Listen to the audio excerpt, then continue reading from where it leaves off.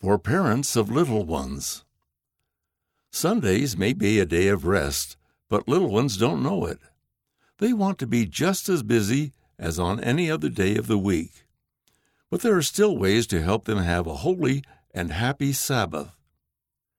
It can be challenging to be the family activity director and find Sunday rest at the same time. Pray to know how you can draw your children closer to the Savior, and Monday morning you will find your family stronger. Here are some ideas. Make a Sunday box filled with activities such as quiet games or puzzles made from pictures from The Friend.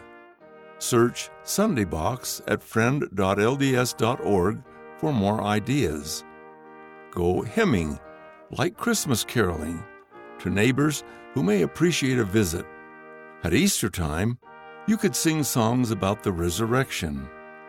Even the youngest members of your family can hum along. Have family journal time. Even 3-year-olds can dictate to parents what they are thinking about and what is important to them. Pull out coloring supplies so they can draw in a journal too.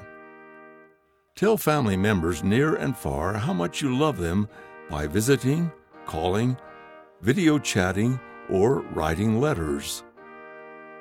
You can read past letters at friendfplo.lds.org.